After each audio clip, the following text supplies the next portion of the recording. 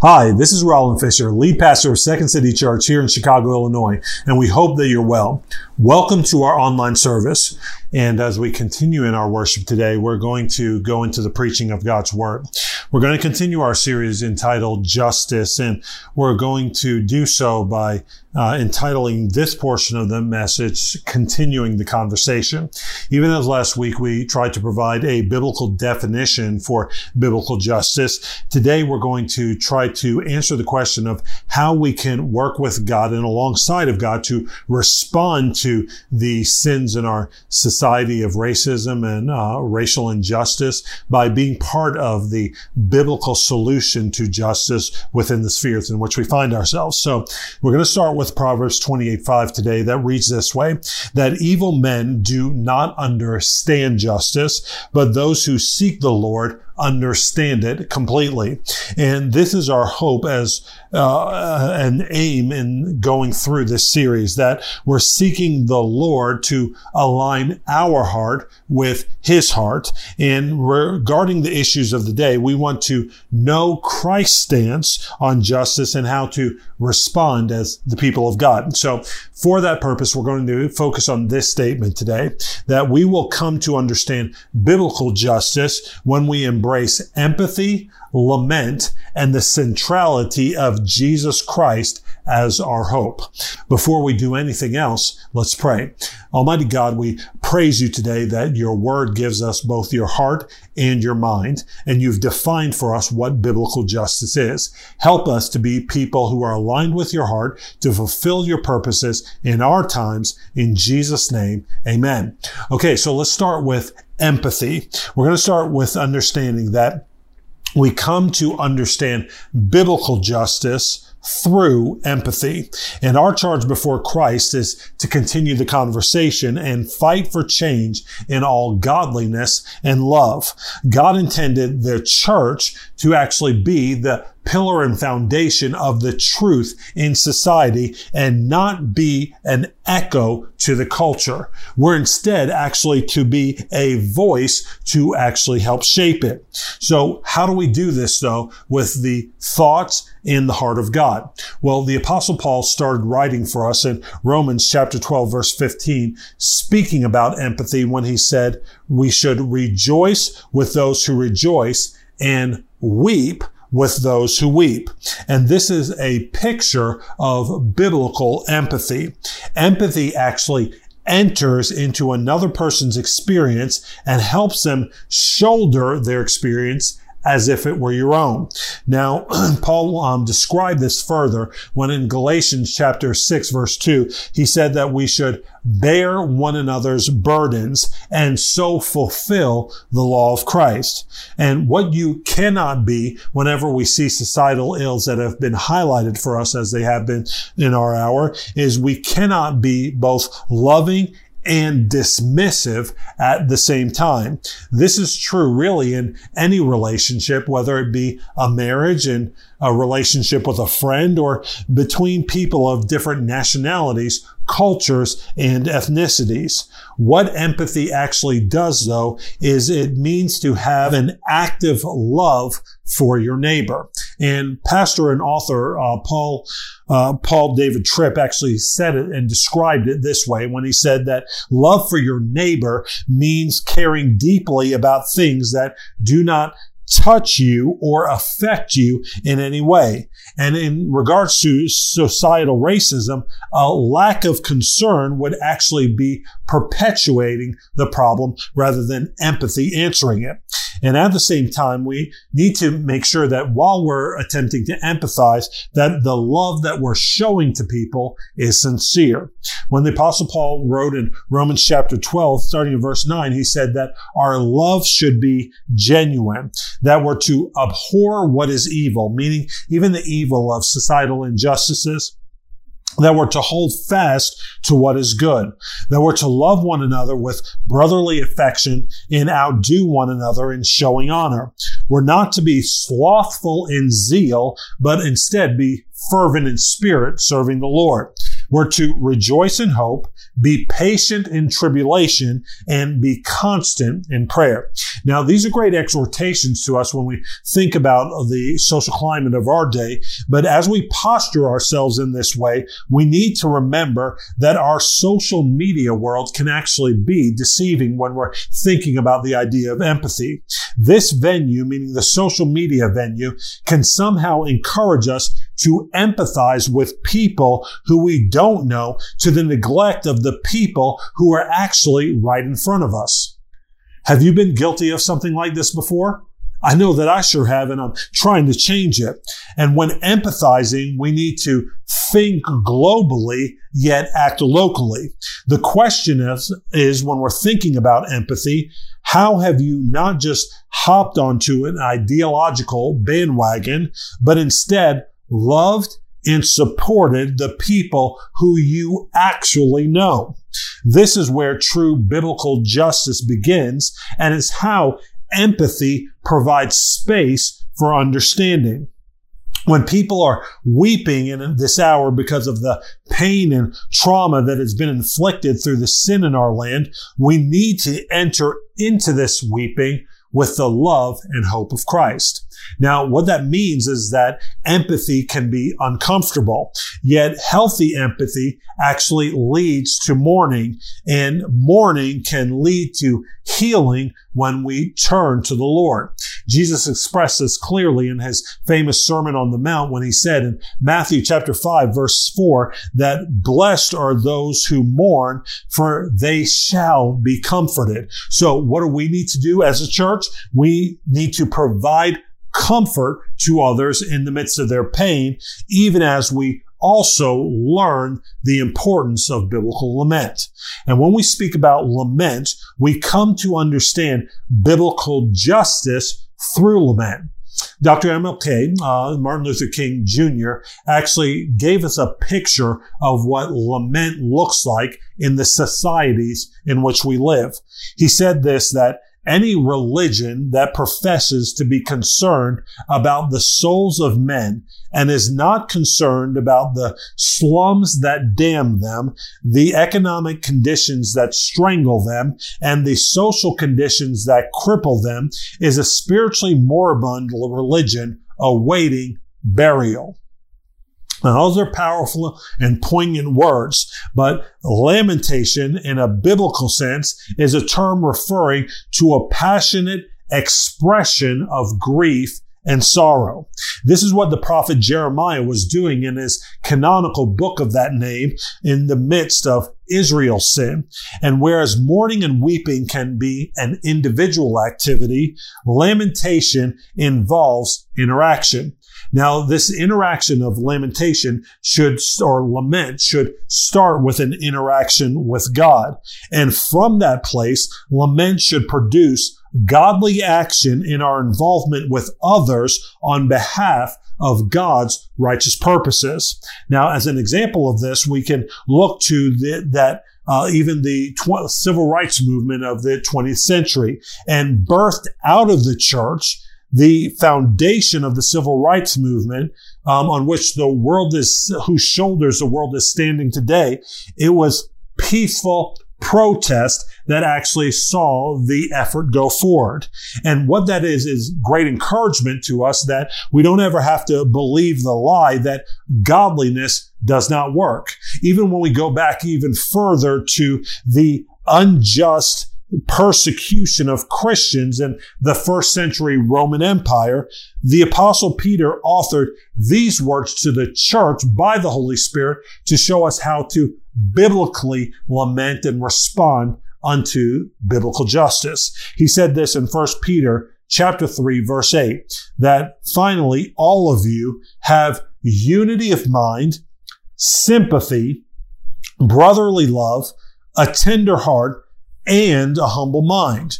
Do not repay evil for evil or reviling for reviling, but on the contrary, bless, for to this you were called, that you may obtain a blessing. for whoever desires to love life and see good days. And oh, don't we all long for that in the midst of our present climate? Let him keep his tongue from evil and his lips from speaking deceit. Let him turn away from evil and do good. Let him seek peace and pursue it. For the eyes of the Lord are on the righteous, and his ears are open to their prayer. But the face of the Lord is against those who do evil. And I believe that the track record of God being involved in such responses to injustice speaks for itself, as the group to whom Peter was appealing went from 120 persons on the day before Pentecost to, according to Gordon Conwell Seminary's research department, 2.5 billion plus who identify with the name of Christ worldwide today. Now, this does not mean that all those who profess the name of Christ are representing him accurately. But what that does mean is that we have begun conversations that are leading people to the God of justice, the very God of justice who we're appealing to in our hour. And again, speaking by the Holy Spirit, the Apostle Paul continues his earlier exhortation regarding weeping with this instruction to the church in Romans chapter 12. Starting in verse 16, Paul says this, that we're to live in harmony with one another, and we're not to be haughty, but associate with the lowly.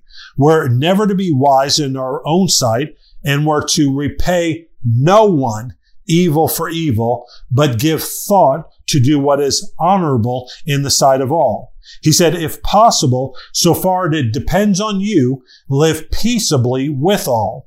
Beloved, never avenge yourselves, but leave it to the wrath of God. For it is written, vengeance is mine, I will repay, says the Lord. To the contrary, if your enemy is hungry, feed him. If he is thirsty, give him something to drink. For by so doing, you will heap burning coals on his head. And do not be overcome by evil, but overcome evil with good. So what we see in Scripture is that true biblical justice is in God's hands, not ours. And God's wrath will be realized by the unjust. We should not look to avenge ourselves or seek revenge against those who have mistreated us. But God has set a day where he will bring every man and woman into judgment for the things that they have done, whether they be good or evil, whether they be just or unjust. That means your wrongdoing. That means my wrongdoing. That means the wrongdoing of every person to whom we might be pointing our fingers right now for all the evils that they've done. And we need to lament not only over other people's sin, but first and foremost over our own, so that we can actually be cleansed by God and be clean vessels to speak on behalf of God to the injustices in our land.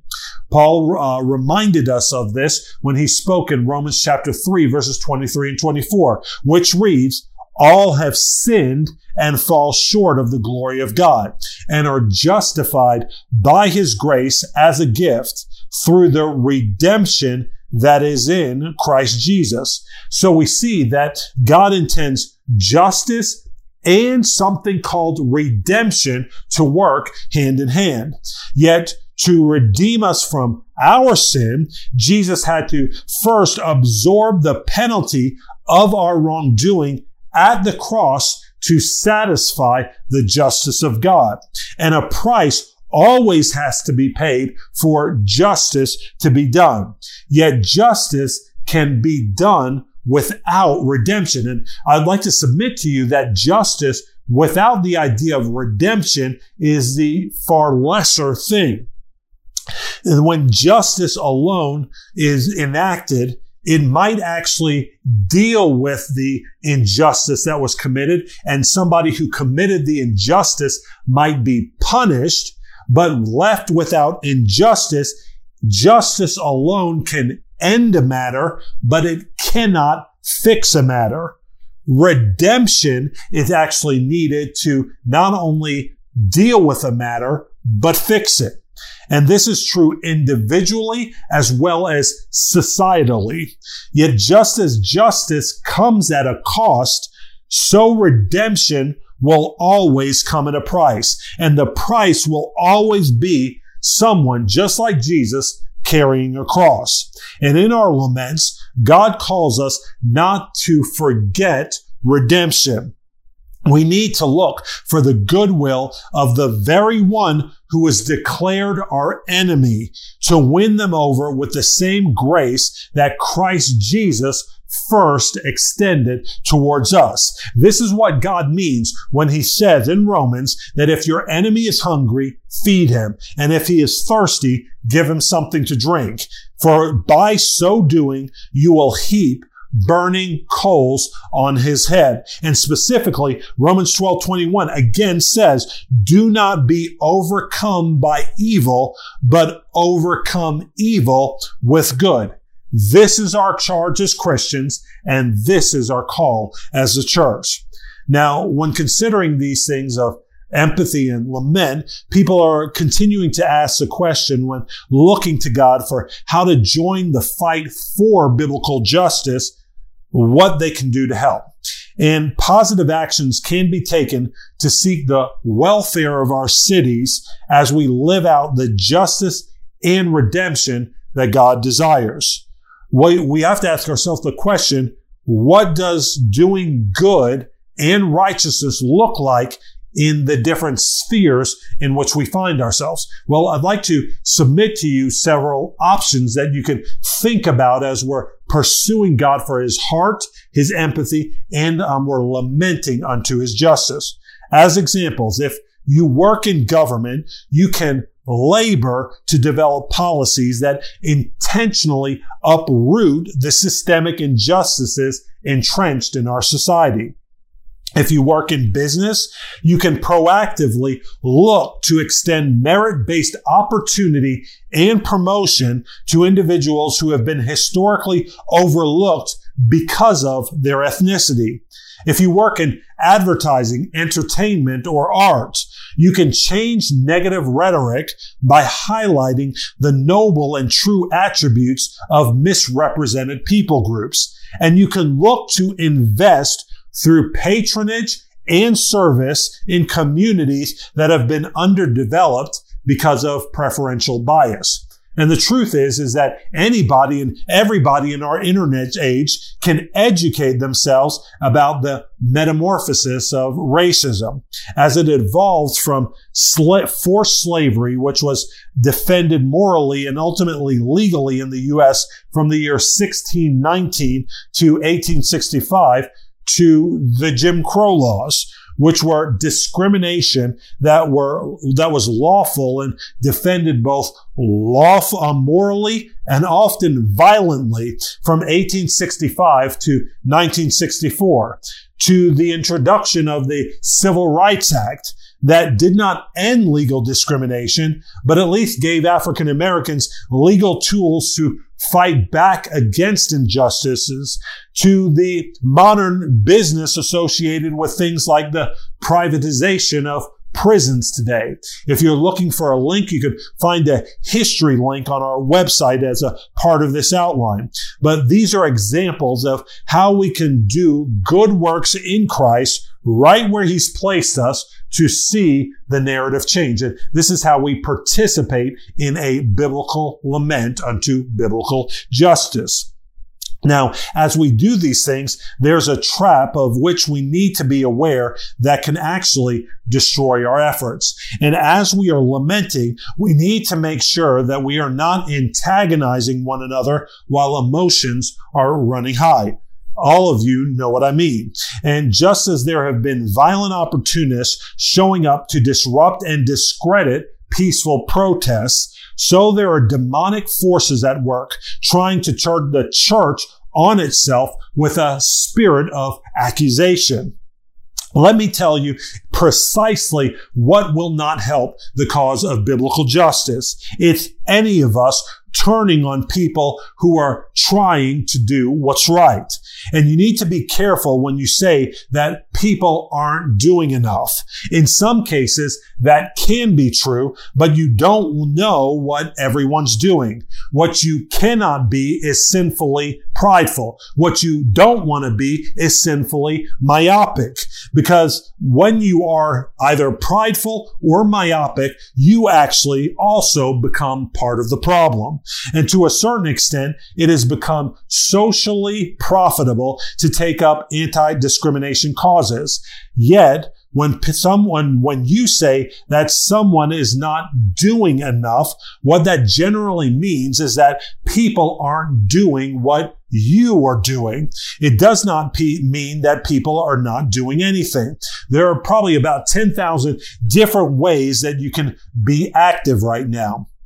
And the Church of Jesus Christ needs to fight as a team. We don't need to turn on one another because that is precisely the trap of the devil. Jesus said this and highlighted this in Matthew chapter 12, verse 25, when he said, "Every kingdom divided against itself is laid waste, and no city or house divided against itself will stand." Someone in a recent Facebook post actually perfectly highlighted what we can do. They said that some are protesting on social media, and some are protesting in the streets. Some are donating silently, and some are educating themselves. Some are having tough conversations with friends and family. A revolution has many lanes. So you need to be kind to yourself and others who are traveling in the same direction. Just keep your foot on the gas. And though that's a great exhortation, there's a cycle of sin that we see repeated throughout Scripture that we also need to guard ourselves against today. What am I talking about? Well, throughout Scripture, we see this cycle that pride and arrogance typically leads to a feeling of self-righteousness where we feel like we have all the answers and we act like we're the only one with the answers. And self-righteousness leads to judgments.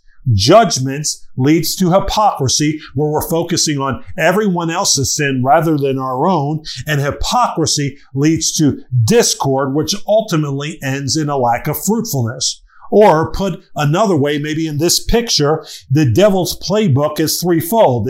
That offense leads to division, which leads to destruction, and then he loves to push that button on repeat. Now, we need to continue to be godly thinkers and not simply get caught up in the emotion of our day.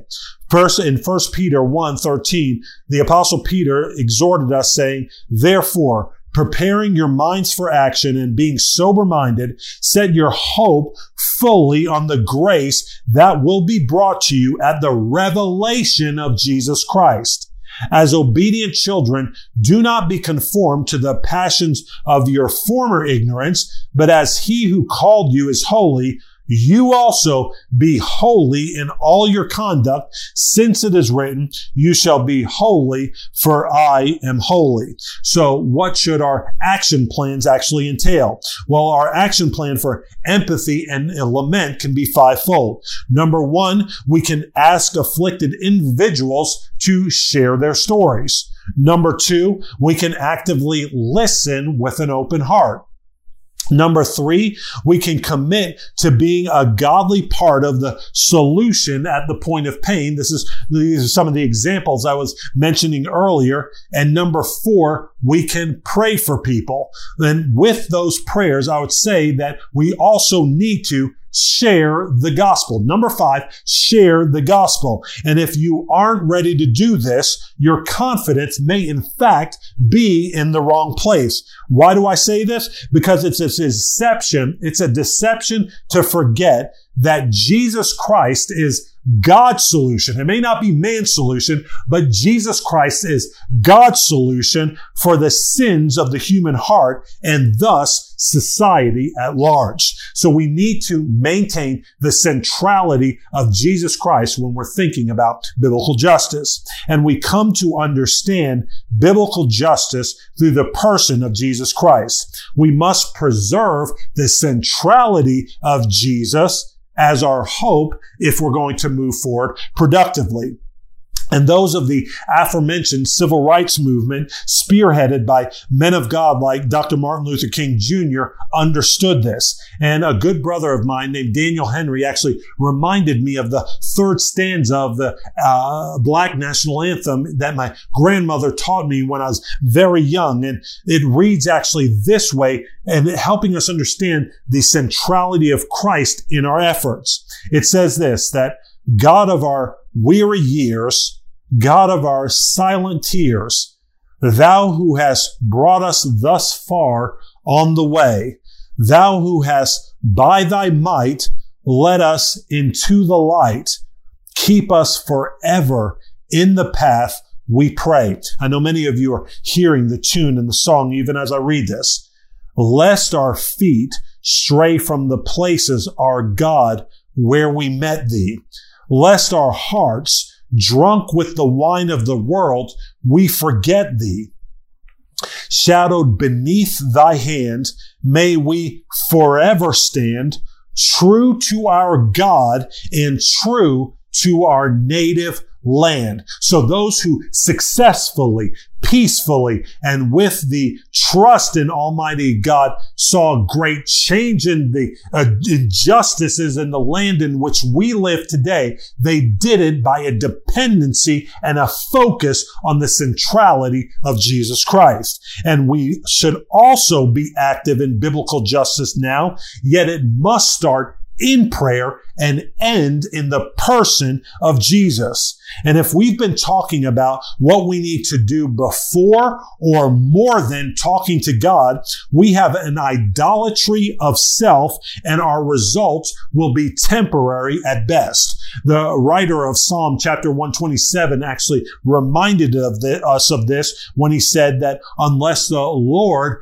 builds the house, those who build it labor in vain. And unless the Lord watches over the city, the watchman stays awake in vain. And if we've been shouting out more than we've been crying out to God for help, then it shows us something about where our confidence is misappropriately placed.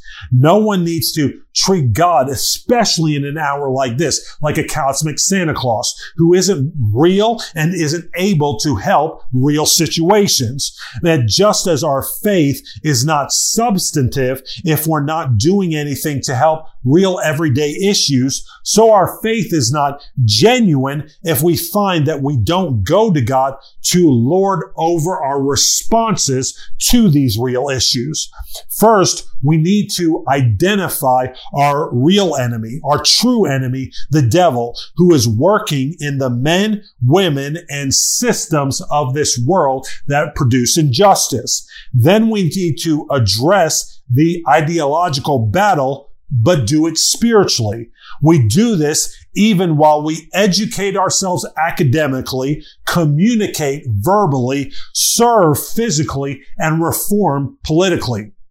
This is why the Apostle Paul in Ephesians chapter 6 verse 10 talked about the nature of our actual spiritual battle. And he said, finally, in verse 10, be strong in the Lord and in the strength of his might. Put on the whole armor of God that you may be able to stand against the schemes of the devil. For we do not wrestle against flesh and blood. The real enemy are not the people that you're seeing on the screens, but against the rulers, against the authorities, against the cosmic powers over this present darkness, against the spiritual forces of evil in the heavenly places. Therefore, take up the whole armor of God that you may be able to withstand in the evil day, and having done all, to stand firm. What Paul is saying, and as he goes on to talk about the armor of God, is that Jesus is the answer to the societal sins and ills that we face. It is so because unjust brutality is a product of humanity's wicked heart. It is so because racism in any direction is also a product of humanity's wicked heart. And so it is good to get educated, but you still need a change of heart.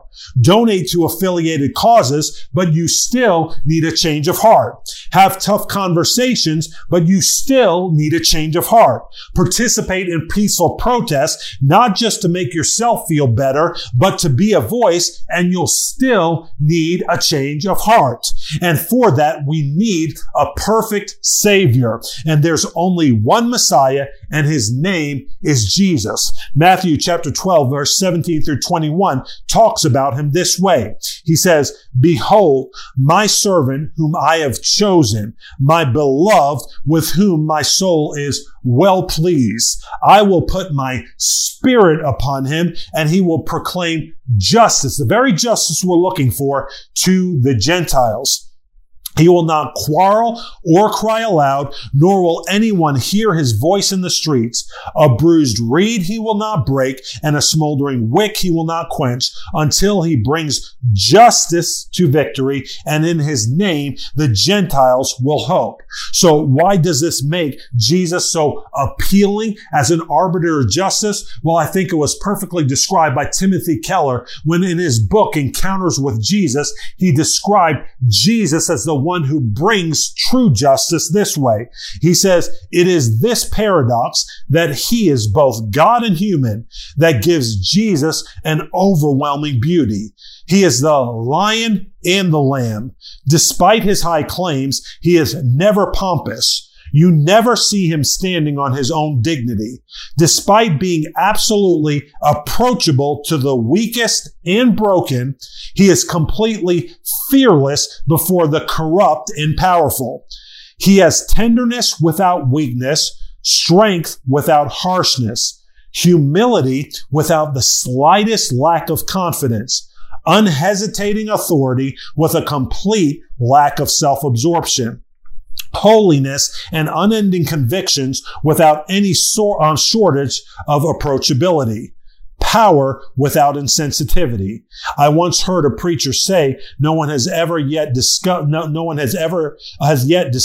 the word Jesus ought to have said.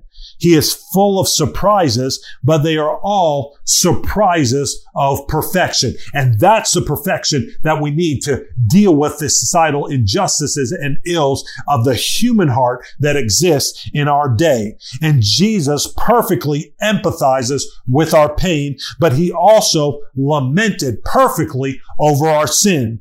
Jesus suffered himself unjustly at the cross. So anybody who's experienced injustice know that Jesus himself experienced injustice when he went to the cross. And why did he go to the cross? Because he took all of our sin there. Your sin and mine, and anyone's who we're pointing a finger at right now. And he rose again to provide forgiveness from that sin and new life in him. Paul the Apostle tried to summarize it this way when he was speaking in Athens, when he said this in Acts 17:30. "The times of ignorance God overlooked, but now he commands all people everywhere to repent, because he has fixed a day on which he will judge the world in righteousness by a man whom he has appointed, and of this he has given assurance to all by raising him from the dead." And the man to whom Paul in the scripture is referring is Jesus. That's why he needs to be this centrality of our focus and our hope when we're looking for biblical justice. So we need to remember always that no one is innocent. That way, we have all been guilty in some way before a holy and a righteous God, and we all need a Savior. Jesus is the one who will bring true justice to victory. He did it at the cross, and he will do it in our lives as we repent, if we repent and allow him to do it today. And through biblical empathy, biblical lament, and a biblical focus on the centrality of Jesus Christ as our hope, we'll see true change in our land, not only now, but eternally, as God himself is coming to redeem this lost and fallen world. But he does it through the gospel of Jesus Christ. Let's embrace it. Let's embrace him and actually see redemption come to our land in Jesus' name. All right. So as we think through these things, I want to first start by saying to anyone who does not know Jesus in this moment, now is your opportunity to do so.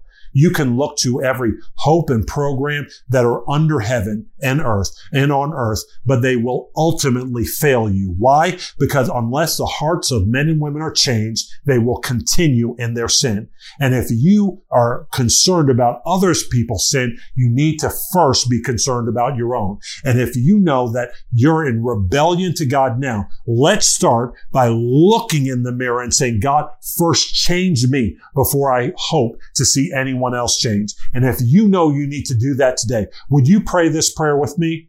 Almighty God, I realize that I am a sinner. Not only have I been sinned against, but I am a sinner who deserves death and hell because of my rebellion against you. I admit to you today that I deserve this, but I don't want it. And I acknowledge that Jesus Christ came and lived the perfect life that I should have lived and died on the cross, the sacrificial death that I should have died. But because he was innocent, 3 days later rose from the dead so I could have forgiveness of sins and new life in him. God, I'm asking you to make me a new creation by the power of your cross today, and teach me how to love you and others from this point forward. In Jesus' name, amen. Now, the good news is that if you pray that sincerely for the first time, God says that he's made you a new creation. And if you prayed that prayer, would you join me at secondcitychurch.com/new life?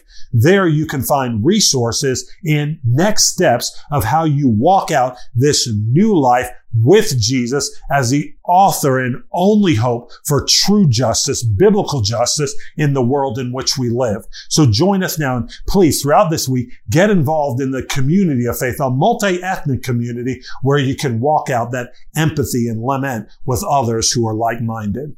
And now, if you did not pray that prayer today, but again, want to stand with me in prayer for all that's going on in our land, let's end this way together. Let's pray. Almighty God, we pray that you would help us to be people who empathize with this, with those who are suffering because of the sin of the racism and racial injustice in our world today, and help us not only to empathize, but to lament and to think about the good works which you've prepared in advance for us to do to be a part of the solution. God, we say that we're looking to you as our first and only ultimate hope in your mighty name, Jesus. And we're asking that you would help us to communicate your gospel and your life in such a way that it leads many to salvation through a change of their hearts. In Jesus' name, amen. Let's go out in this week full of the good news of Jesus Christ that can actually bring true justice to our land. Let's empathize, let's lament, but let's ultimately point to him as our source of redemption in Jesus' mighty name. So God bless you. We'll see you this week in community groups. We'll see you next week for Worship Sunday. And please do bring a friend. Have a great week. We love you.